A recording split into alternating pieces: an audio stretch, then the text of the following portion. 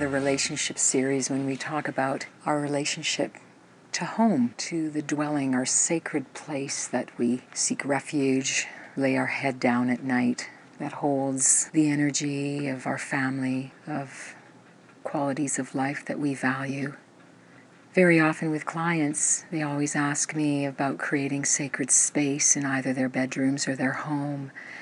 I am in great support of having your home as this oasis, this place of peace, of love, that you can feel safe and nurtured and nourish yourself.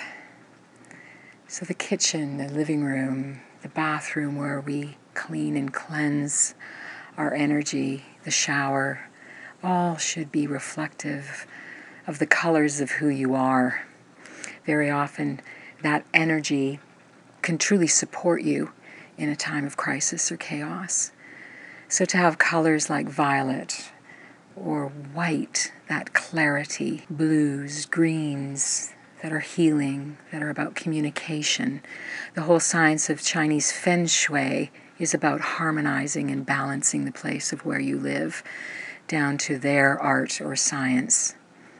Many people use it in their offices and homes to create that harmony so that they feel well within their home.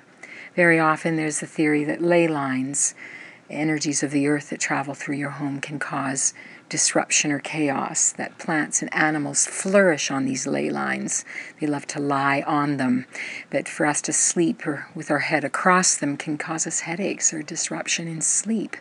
So that's another thing you can explore. And very often I would have my house or office dowsed by a medical dowser and learned how to do it myself, and so did my daughter. And then it became an intuitive inside dowsing, where we just developed that technique for ourselves. So seeing all that as energy and support for our environment, our home's health, our health.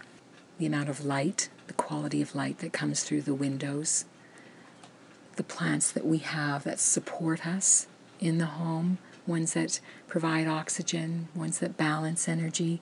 There's an amazing science behind all that. Flowers, I always love to have flowers in my room.